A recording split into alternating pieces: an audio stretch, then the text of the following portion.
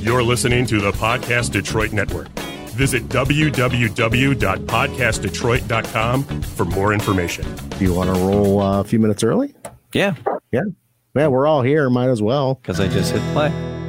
I said, hey, welcome to the Man Cave Happy Hour. I said, hey, welcome to the Man Cave Happy Hour. We're gonna drink a fine whiskey and smoke a really fine cigar. All right, it is time for happy hour. It is the Man Cave Happy Hour. Whiskey, cigar, spirits, the stories that go along with it. I'm Jamie Flanagan. I'm tired. I'm sorry. I'm Matt Fox. And we are going global today, Matt. A little bit. We're hopping over the pond. And when things are good, when things are great, Mm-hmm. you say you're living in the land of milk and honey. Yeah, that is it. That is right. So we're going to be living a great life today because we get to try some whiskey from Tel Aviv. Wow, we are going international today. It is. I'm telling you, it is. I'm really excited about this opportunity. We have our little. We have our samples. We got samples. It's usually giving samples not quite as fun, right? But today it's going to be fun, and we got the guys. We got mad scientists, and we got the brains behind the operation with us in the Man Cave today. Yes, Tal and Tomer from Milk and Honey Distillery in Tel Aviv. Guys, welcome to the Man Cave. Thank you very much. You are so welcome. So, you know what? We're still in coffee mode. You know, when you listen to a podcast, you listen to it any time of the day. But right now, I'm still in coffee mode. Sure. You guys are in beer mode. We had a I have coffee. We had to juggle a little bit because there's a 7-hour time difference. Right. So, and we haven't talked to anybody quite this far away because there is when you're talking online, you see on the TV, on the news and stuff, the delay. So when we're talking to people, around here, there's not that much of a delay, but there's a little bit more of a delay when we're talking this far away. Right. But we're just glad you guys found the time to hang out with us. Tal. There's a question. Tomer is going to come at you next, but Tal, tell me about your childhood. My childhood, yeah. My high school was just next to the beach, so just you understand where I've been. Mm-hmm. Okay. And I think this just summarizes my high school, my childhood. I like it. Living at the beach there. Yeah. So Tomer, how about you? Because you are the distiller and the blender. What led you? Where'd you come from that brought you into this world of distilling and blending? You're not going to ask me about my childhood? Yeah. Yes. Tell me about your childhood. What brought you through your childhood? What influenced you in your childhood to bring you into this world? Yes. You know what is kibbutz? You know what kibbutz is? Kibbutz. Your roots? Yeah. No, kibbutz, it's where he grew up and where he lives. It's a kind of a settlement that was actually originally socialist or something like that. Yeah. Okay. I gotcha. Wow. It's a small village with not a lot of people. But I'm distiller and the blender here, and what led me just loved to alcohol at the beginning, but at the end it was whiskey that caught me, and I just wanted to learn more and more. So then, tell me, how did the two of you come together and meet to start and create this? Actually, the very first distillery in Israel. How did you guys come to meet? So for me, ever since I remember myself, when my mother was buying like 2 kilos of strawberries, she wasn't making jam like the rest of the month. She was making liqueurs. So I was always on the spot. I used to work for Diageo for a long time, and then I was a Johnny Walker brand ambassador, and having to conduct whiskey tasting with the kilt at 40%, 90% humidity and 40 degrees centigrade, like today. And so I think Tomer and I met, I think it was a few years ago, but the one that established the whole thing, Mr. Gal Kalkstein, our owner, and I think he established the distillery in 2012. I was there at the first meeting, and Tomer was there just a second afterwards. And he just I think, like Gal said, he wanted a glass of milk, so he bought the whole cow. You know, he liked whiskey, so he decided to be the pioneer and open the first whiskey distillery in Israel. And of course, you know, we were the guys that poured the whiskey to him. So, you know, you guys actually kind of have a leg up. I was doing a little bit of research and some history lessons here, but you guys have a little bit of a leg up when it comes to distilling bourbon and whiskey because of the climate that you have in Israel and Tel Aviv. You know, how many days is it sunny there? You know, because the climate's just amazing.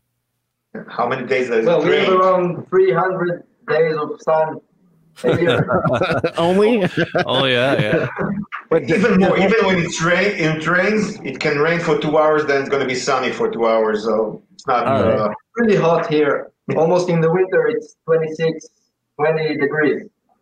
So you know, the climate really the climate really affects the bourbon and the way it sits in the barrels and what have you. Does the climate there in Israel and Tel Aviv, does that kind of help the bourbon to mature a little bit quicker? Whiskey. Sorry, I'm still in coffee mode, so sorry. Whiskey. So does that help the maturation of the whiskey process a little bit then? Well, I wouldn't say that it helps. It speeds up the process, but sometimes it's for the bad, sometimes it's for the good. You have to study how to work with it. I think Israel is a small country, but we have around 5 climate zones in 450 kilometers. So actually, in the winter, you can ski and scuba dive in 6 hours drive in the same day. I'll ski or swim, yeah. It's crazy. We are located here in Tel Aviv. The beach is 6 minutes walk this way, right? And this is all Jaffa here, actually. And so if you think about the map, this is zero Mediterranean and very humid and hot. And then you go 1 hour up to Jerusalem, which is plus 750 meters above sea level. Oh, wow. And then 1 hour later on, you're in minus 438 meters below sea level. So it's crazy. And of course, the heat is too much sometimes. It's today is I think it's the 43rd of August for us because it didn't stop. But it's a dry heat. Yeah. Oh, it's really wet. All right, so let's talk about the whiskey itself a little bit. And Tomer, when you go to blend the raw materials, where are you getting your raw materials? Are they local? Where do you have to bring them in from? And then what's unique?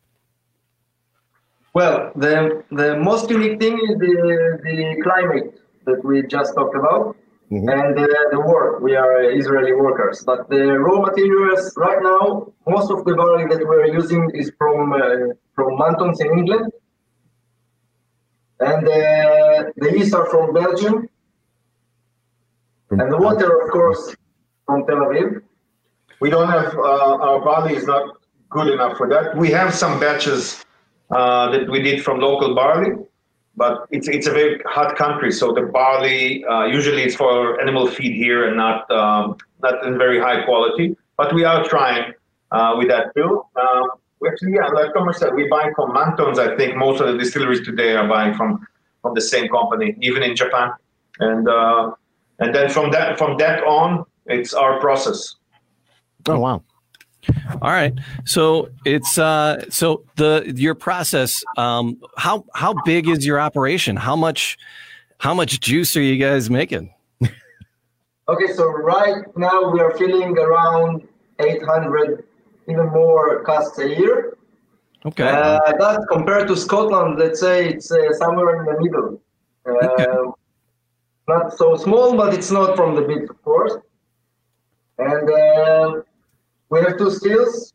The wash still is 9,000 liters. The spirit still, second distillation, is 3,500 liters. So it's not so small. We have operation here. We're doing 1 ton of barley every batch. So we're doing 2 tons a day. That means it's around 10 tons every week because we're not working during the weekends. This is because if you want to be kosher, you're not allowed to work on the weekends or in Jewish holidays. Right. And it's an added value for us. But we're not complaining. We're not complaining. Yeah. We don't have to work on weekends anyway, so it's enough for us to get up at 4 o'clock in the morning for another Zoom with Impex or with America or whatever. Right. Yeah. So yeah, Josh, he popped in. We're just going to say hi to him real quick because he was kind enough to help us set all this up. Josh, thanks for getting us coordinated here. We appreciate that. Yeah. Yeah, it's my pleasure. We dove in. We dove in a little early. The guys were here and we were ready to go. So we started without you, Josh. That's quite all right. I was happy to sit in the background and watch you guys talk. All right, so you can fill in any blanks for us, Josh. We'll keep you here. If we screw something up, you'll let us know. But we're excited to give these two different expressions a try. Josh, you were nice enough to send us over a sample of the classic, and then a sample of the Element series, finished in the sherry cask. Yes. So. Tal, Tomer, when you guys are getting casks to finish things in, how difficult is it to get? Because I know barrels are quite the commodity. How's your access to barrels? Where are you getting your barrels from, and where are you getting these ones to finish? Well, first, I told you before that there are bad things about the climate, and one thing is that we have to control everything, and everything is quicker. That means that bad cask will influence really quick, and we must pay attention for the wood or for the cask. So we must pick only good casks that will work with our really good. About the classic is no, you asked about the finish. So this sherry is finished in special kosher sherry casks. And, we have our own seasoning project in Israel. We had to produce our own sherry cask because there are no kosher sherry. So we had to produce for ourselves. So we have a seasoning project in south of Spain, Israel. Nice. Okay, so the south of Spain, but it's your own project that you're getting these casks to do for you. That's pretty cool. That is cool. You kind of have to bring your own element into you got to be really a mad scientist. You have to be able to be a little creative when it comes to creating a whiskey to give it a specific flavor notes and the casks that you're using. So they got that leg up, and that's just amazing. I like it. All right, so if we're going to try the classic or the elements, which one should we start with? Start with the classic. Start with the classic. All right. So we're gonna divvy this up. That's a Josh, you're grabbing one too, right? All right, very yeah, nice. I've got to. Oh, I need a glass. It's 5 o'clock somewhere. That's it. It's 5 o'clock when you're watching this. All right, where are we at? We want to go even Steven on these. So as Jamie's pouring these, gentlemen, what are some, before we even nose it, what do you think we're going to be getting on the nose of the classic itself? I don't even want to smell it yet, but I want you to tell me what we should be getting. Okay, so the classic is based on ex-bourbon cask, around 75% based on ex-bourbon cask that we source from Calvin Cooperage in America. Okay. That's when straight away you feel the bourbon notes, the vanilla and caramel notes. I'm gonna sniff it now. I'm going there now. All right, so yeah, let's throw our noses into this. Ooh, okay. All right, here we go.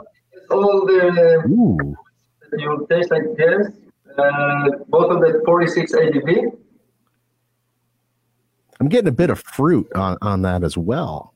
No, for my nose, I'm getting a little bit of a fruit out of it. I was getting the florals, the like a not like a honey, but like a floral type. I wanted to say honey just because it's milk and honey is in my brain, but it's like a floral kind of nectar, right? Almost like a flowery nectary. Yeah. Is what it's a sweet probably that I'm getting it's not like, because we're drinking the American whiskeys that we normally drink. It's a lot of heavy on the caramel a lot of times. Yeah. I'm not getting that kind of sweet. I'm getting more of a nectary kind of sweetness. I'm not getting a lot of ethanol on the nose either. No. It's not Bernie as far as that goes. And it's 46. These are coming in at 46%, right? Yeah. 92 proof. The classic is, yes. Because this is non-chill filter, so this is the minimum we can get without chilling.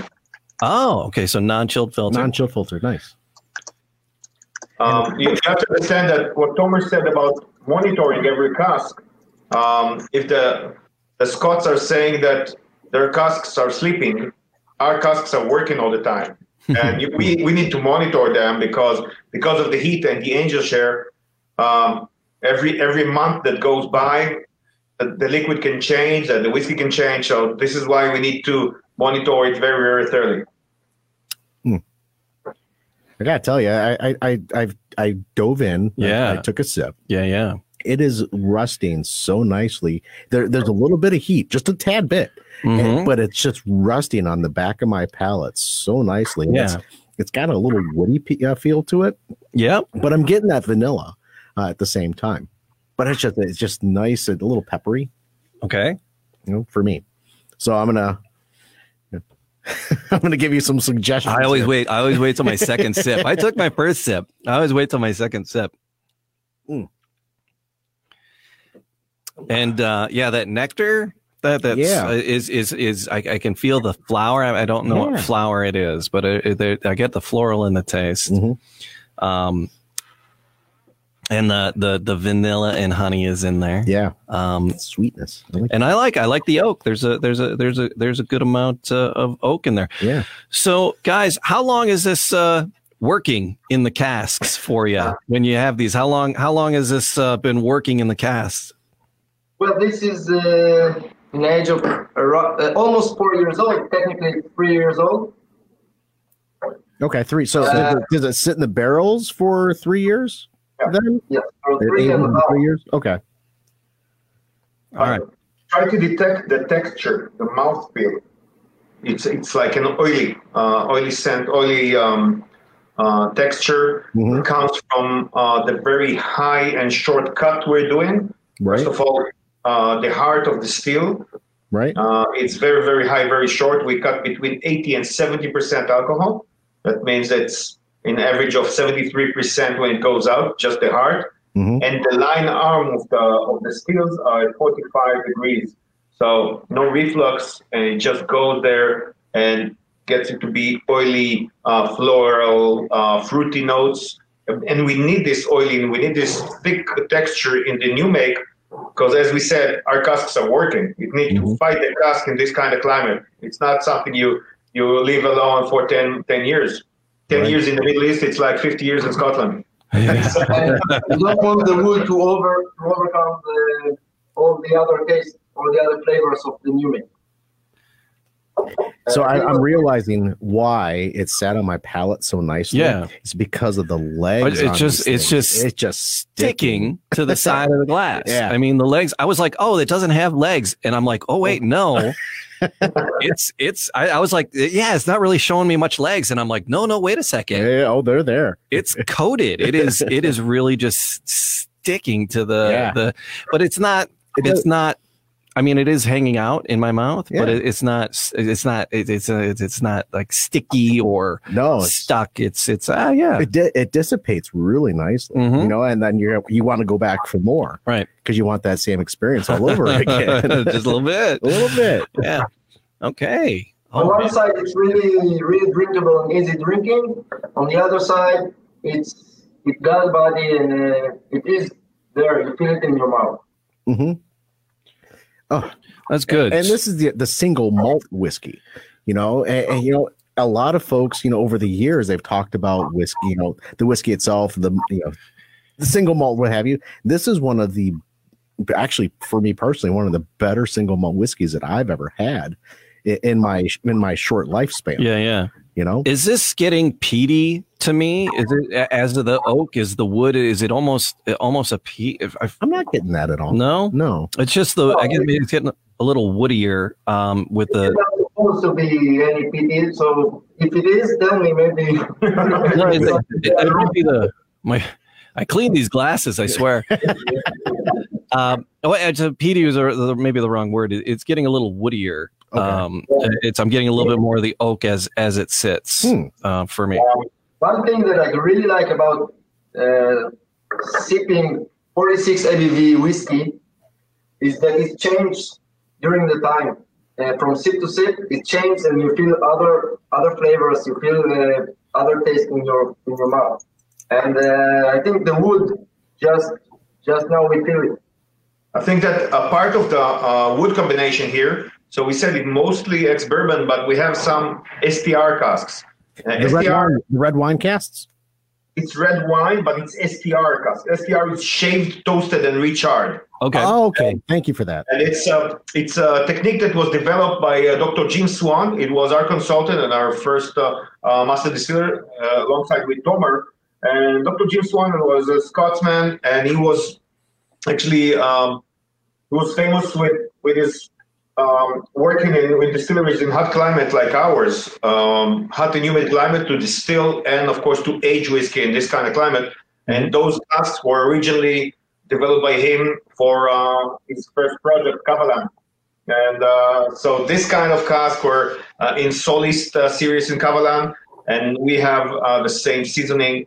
And if you get some oakiness and spiciness, maybe earthiness, but not peaty, it comes from this one, from the STR.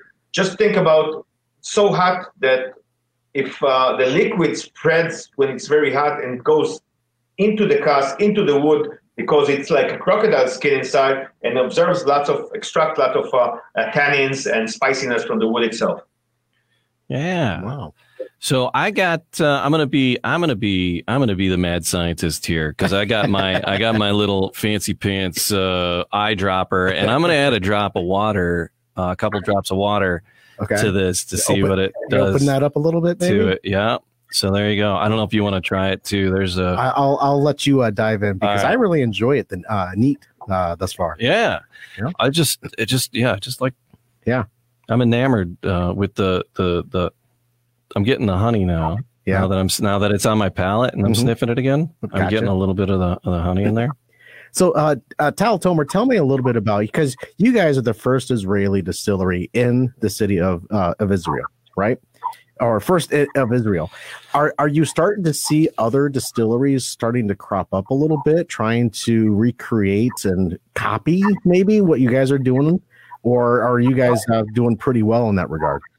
I wouldn't say recreate or copy. There are 3 more distilleries right now, and we're happy about every distillery that opens and joins the journey of Israeli whiskey. As long as they're doing a good job and making a good product. Right. Okay. Because you guys started in 2014, if I'm not mistaken. Is that correct? We started in 2012. 2012, okay. Planning and building everything. The first distillation took place at the end of 2014.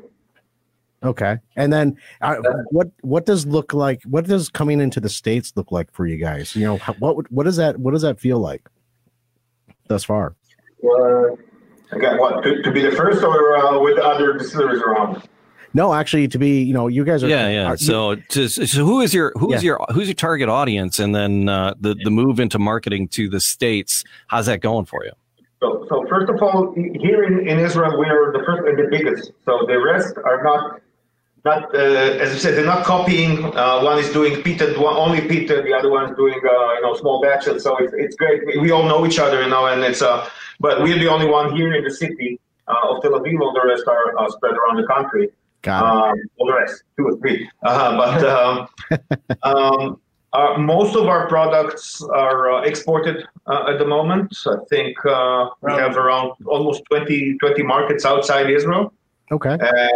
And of course, our target market is, first of all, whiskey geeks, whiskey lovers. I think connoisseurs and whiskey enthusiasts, because I think the craft world is booming and it's growing, and I think it's great. So if you have a nice drum of whiskey, you don't care if it comes from Scotland or it comes from Sweden or Wales or Israel. And I think that the good thing about a craft distillery is you can see the person behind the bottle. You can see the person that actually made it. And there's another thing that it's the thinking outside the box and the innovative corner of this. It's crazy, and we really like it. I used to work for Diageo, and I think for them to get just a new cask or something, or just a try, you need 50 people to sign. Right. And here is just a coffee talk in the morning, or a little coffee with some extract of a little grappa inside or something like that. But a little coffee talk in the morning. And I thought about the cask, and Tomer said, let's do it. Let's do it. Right. And then we're going to hope it's going to be nice. And I think most of our ideas are, I know, we're lucky. It's nice. We like the products. Yeah, I hope so. That's awesome. That is great. Thanks, fellas. Yeah. So we have the sherry to taste, the elements with the sherry finish. We have that one to give a try as well. That. So what should we be expecting as we head into the sherry cask finish? Well, so I told you about the sherry project. Okay. The sherry. Now, when you say sherry whiskey, most of the people or most of the whiskey geeks will think about sherry bomb or heavily sherried whiskeys. Right. And here with the Element series, what we try to achieve is balance between the basic barrels, which is ex-bourbon and SDR, and then just adding a layer of another type of casks. So the first one in the Element series is the sherry that you are tasting. It's the first one that reached America. Yeah. Okay. And around 50% of the cask content in this whiskey are sherry casks. Mm-hmm. Part of them are PX sherry, and part of them are Oloroso sherry. In 2 sizes of casks, we have 500 liters of sherry pots and hogsheads 250 liters. So everyone acts different. So you do feel, of course, the sherry influence inside this whiskey.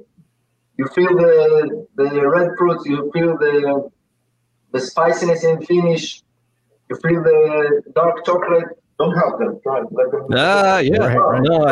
No, Yeah, I was just reading that the Elements, the sherry, is the first ever single malt whiskey that's matured in kosher sherry casks. Kosher, yeah. And that I saw that on here. I'm like, kosher. I'm like, that's interesting. All right, kosher. But yeah, that's important. It is. Guys, you have to understand, we're from Tel Aviv. So Yes. Kosher for us is not the first thing we get up in the morning and think about. But it's not very hard to make a kosher whiskey. You just make a whiskey. The only problem is when you're using wine casks, and sherry is a wine. So we just don't work on Jewish holidays on weekends. But when we're using wine casks, we have an Element whiskey that is Israeli red wine casks, and most of the wineries here are kosher, so it's not a problem. But the kosher sherry is a problem, because I think that every old lady that dies, there's one less sherry consumer in the world. And And I think that so what we did, as Tomer said before, is the whole project with the a Spanish rabbi from Barcelona, I think, made a kosher wine with the guys in the bodega, and then to the cooperage, and we monitor the whole thing. So we got a very good wine, very good sherry casks, sherry seasoned casks. So we know who made the wine, who made the casks. And we got to travel twice a year to Paris, which is great, and to eat non-kosher stuff. Yeah. So getting on the sherry here, on the elements in the sherry cask finish. On the nose, what I'm getting, I want to say like a deep red grape, or not grapey, but the just you smell the color. Almost, right? I don't know what fruit. I don't know. I'm not exactly sure what fruit it is, and the thing says red fruit, and I'm like, okay, I'm trying to narrow it down as to which red fruit. And again, Matt and I, to full disclosure, as we're 30 minutes in, we're not super experts, right? The reason that we do this is because we like to learn. We like to talk to people who are passionate about it and are knowledgeable about it and can teach us. And so, people go, oh, boot leather and pencil shavings. I'm like, what the hell are you talking about? My palate isn't that refined, so I'm struggling to figure out which fruit it is, but it's decidedly different than the classic. Yes. It's different from the classic. It's got a different feature altogether. And dark raisins. Yeah. Okay. Oh yeah, there you are. Wood polish. now you're just screwing with me, man. I'm trying to. I'll see it. He's baiting me. Yeah, wood polish. I can see that. Yeah. Nah, I'm not falling for that. I could see actually, because I have these the little pomegranate covered in chocolate little candies, and I get like 5-6 of them. And when I'm having a whiskey, I'll have some of those dark chocolate little candies. It's I love those with these, and it's I think the chocolate, a couple of those fine little chocolates could go really nice with this. What were you getting on the taste there, Matt? I'm really enjoying one, it's got a sweetness to it, because I'm not a big sherry drinker by any stretch of the imagination, but I'm not used to drinking it, so my palate is still trying to figure it out. But I'm getting that feel of fruit out of it, right? And there's just something else that's there I can't quite put my tongue on. But it's so good. I'm like, this is a great way to start off a Sunday. I'm just gonna say. No, the sherry notes are not overly abundant, but they're abundant in here. And the legs on this one, again, really strong legs, just really coating the glass. And really just sticking in there on the glass and allowing it to not linger too bad in a bad way, but it's lingering nicely in the mouth. It's got such a fruit feel to it, so rich in that dark fruit. Actually, I don't think you need to add any water to this one. It is 46%, but it's so gentle. There's like a nice cognac or something like that, because it's so fruity. Yeah, there's a lot of American whiskeys that do the sherry cask finish, and this is not far afield from those. I would stand it up against any of them. I would stand this up against any of them. I almost want to throw a cigar in my right hand, and that little dark chocolate, chocolate in the cigar. That would be nice. Do you guys do cigars at all? Would you pair this one with a cigar? I think it's going to go great with the cigar, but you talked about dark chocolate, and in the finish you have some dark chocolate. With the sherry cask, with the elements, that's why get that's that dark chocolate feel of a cigar and the tasty notes of a cigar mixed with paired with this. Man, that would just be. You'd be in the land of milk and honey. I don't know how else to say it. I love the name. It feels like it's like just on the edge of being creamy, right? So that dark chocolate and that flavor, it's just on the edge of being a creamy finish. Yeah. It's lingering in there like that. So I think if you swirl it again and just don't add water, but let it air for a second, you get some like black tea notes, and this is something that probably get you want to light a cigar, because it's in the same family of scents. Okay. I just swirled it around. I'm gonna let it air for a moment. So as I swirled it, and now a nose, and after it's on my palate, I'm getting a little bit of the caramel, the sweetness in there too. Yeah. Oakiness. Oh, this is fun. Yeah. This is fun, fellas. Thanks for sharing your amazing product, the amazing whiskey with us, and sending us a few samples so we can actually experience it with you, the creators of, and just being that you're 7 hours ahead. What does the future look like right now? Yeah. Hey there, future boy. But so we brought Josh back up. We're going to ask Josh real quick about availability in the States, right? Josh, would you have those answers as to where, when, why, and how people stateside can get their mitts on this?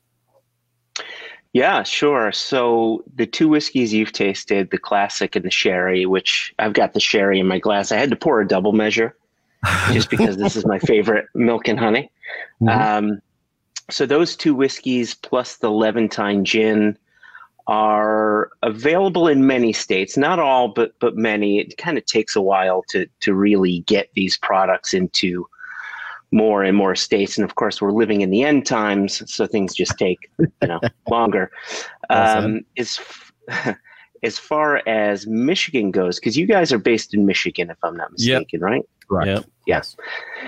So you've got both the M&H Classic and the Levantine Gin, which I don't think you guys have talked about the Levantine Gin. I don't think we sent you a sample.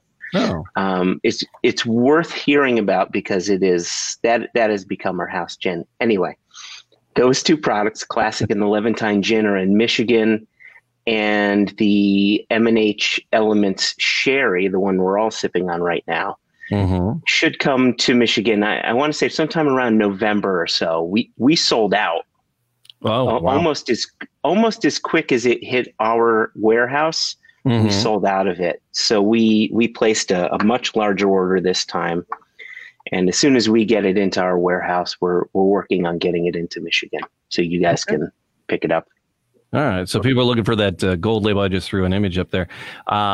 It's sexy looking bottles. Good packaging is pretty cool. I love the logo, the bee and the bull there. Milk and the honey.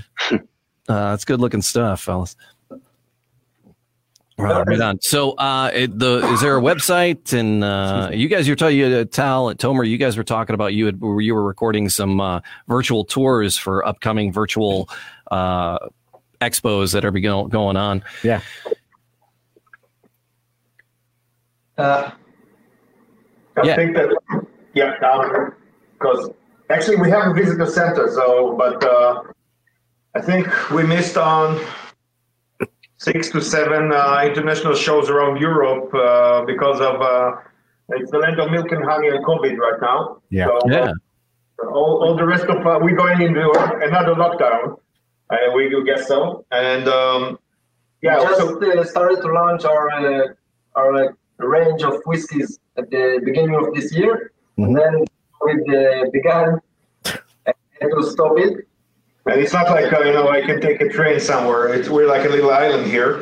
We have the beach, and you don't want to switch with our neighbors. But anyway, I think that it's not only the sherry that you tasted. The rest of the Element series, which is the peated version, and the Israeli, which is amazing. We both don't like very winey whiskeys, but because we don't like it, I think it's the resolution was amazing. And so those three with some more of the sherry is, I think, leaving Israel on the way to the States in about a week, and some more. We talked about a little bit of our innovation. So there is, I don't know. Wow. the future series, which is not exactly a series. It's small batches and single casks of the crazy morning coffee talks between us. Tomer's crazy ideas and all kind of pomegranate wine casks, kosher cognac finish, IPA, whatever. The apex of the morning coffee. The apex of the morning coffee, yeah. It's all going to be bottled at cask strength. The first one we just bottled was a Chardonnay from a winery in the Mountain of Jerusalem, Chardonnay casks, and it was in 62.3 or something like that. But it's an amazing drum. We're gonna bottle one of those, I think 3-4 times a year, and I guess one of the first ones is going to be America. So I think we can have a drum, and we have things to look for. Excellent. Yeah. So when we're allowed to come to see you, when the borders open back up, right?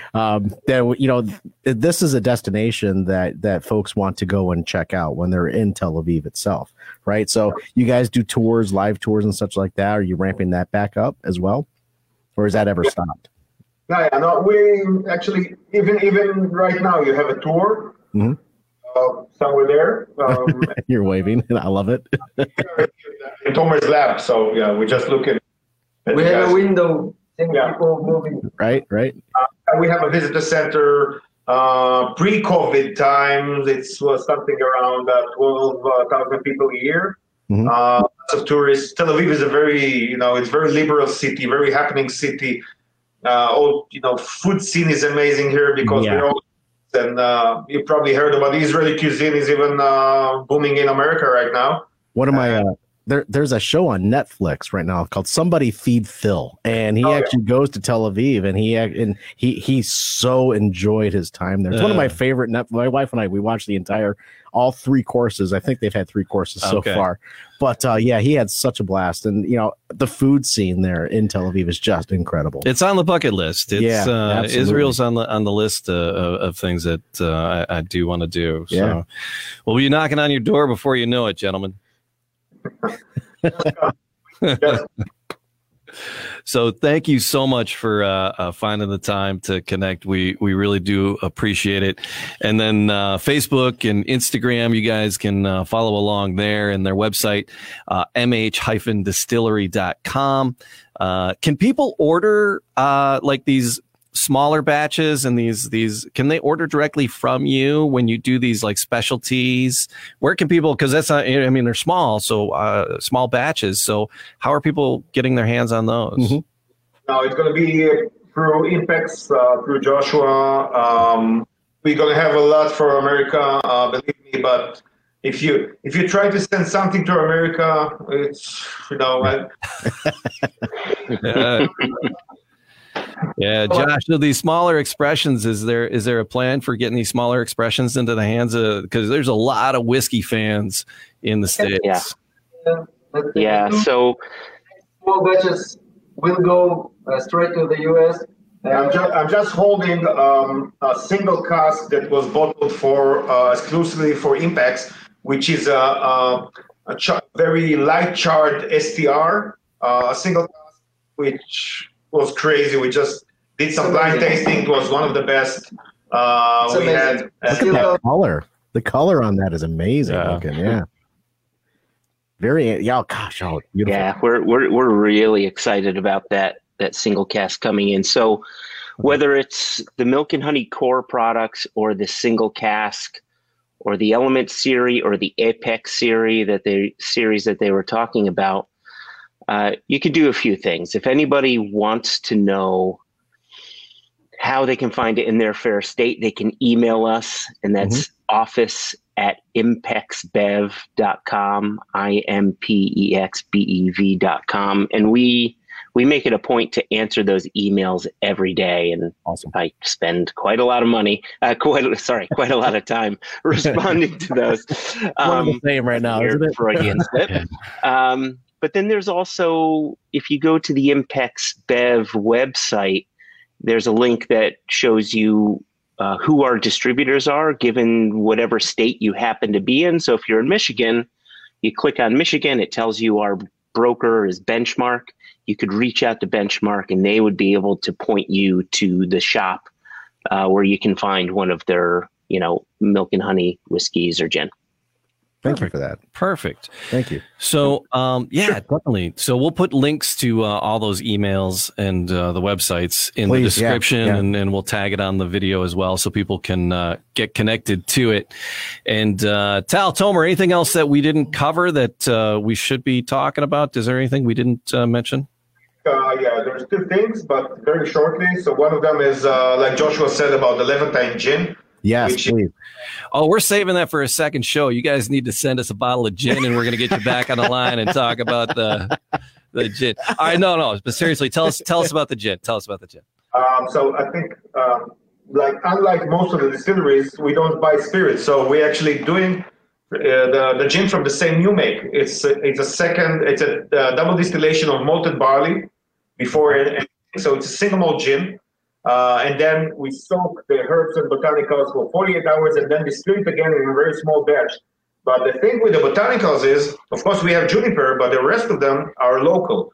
And we talked a little bit about the Israeli cuisine, the spiciness and the full of flavors. Mm-hmm. And this gin is like the Israeli cuisine. You have black pepper inside, and of course, lemon peels and oranges. We're from Jaffa, Tel Aviv and Jaffa, so oranges are from here. And za'atar. Za'atar is something that is very common here. It's a wild herb, very, very spicy wild oregano that grows wild here on the mountains of Jerusalem and the Upper Galilee. And we use it fresh. And it's great. It's a thick gin. It's a full-bodied gin, but very spicy and very nice. So because we took some films today, and we had some little clips, so we had 2 martinis in the morning. I like it. You know what we'll do? I do want to try the gin. So we're going to hit up Josh, and we're going to have him send us some samples of the gin, if he'll be that kind. We got a couple bartenders that we call on your website. I noticed you have some really unique recipes, some very interesting. So if you go to the mh-distillery.com website, there are some, and they're very unique. The recipes that are on there, not your typical ingredients in the recipes. It looks like they're attainable here in the States, but you have some nice expressions of different cocktails on there. I wanted to compliment you on that, but I would like to pull our bartender in and get some of this gin and try a couple of those cocktails with you guys. If we could circle back in a while. And talk about the gin, and then if something else pops, you got some. If Tomer goes crazy in the lab there and comes up with some new stuff, we'd love to hear about what's going on. The cocktail names themselves, Jamie. If you on the website, it's under our products, and then the cocktails. Yeah, you're talking about the Mediterranean julep. Yeah, you got Sergeant Pepper. You got Heard It Through the Grapevine. Right. Some great throwbacks there. Yep. So, all right, what do you got there? The last thing before we say goodbye is this one. Yeah, which is the first Apex actually we're going to launch, and it's going to go mostly to you guys, to America. And this one is a pomegranate wine cask. I think that the first place in the world that pomegranates were cultivated was here in the Middle East. And we have a lot of pomegranates around in Israel. We have our own varieties, and we eat a lot of pomegranates as salads and juice, and even in the Jewish New Year's, it's a custom to eat a lot of pomegranate seeds. And of course, we have a winery in the Upper Galilee, in the northern part of Israel, which makes wines out of pomegranates. And they have like port-style fortified sweet wines and even dry wines. And I think it's great. We just taken their casks, and it was a very nice. It came from a marketing idea, but we really liked the result. And I think every time that we're doing some tasting, virtual tasting, or even London Whiskey Show, Paris Whiskey Live, people are asking us for the pomegranate wine cask. So we just bottled it. We're waiting for the labels, and the first market it's going to hit is going to be the U.S. Oh, yay. Beautiful. All right. So thanks for that. Josh, add that to our wish list as well, please. And gentlemen, once again, thanks so much so much for taking the time and connecting with us here.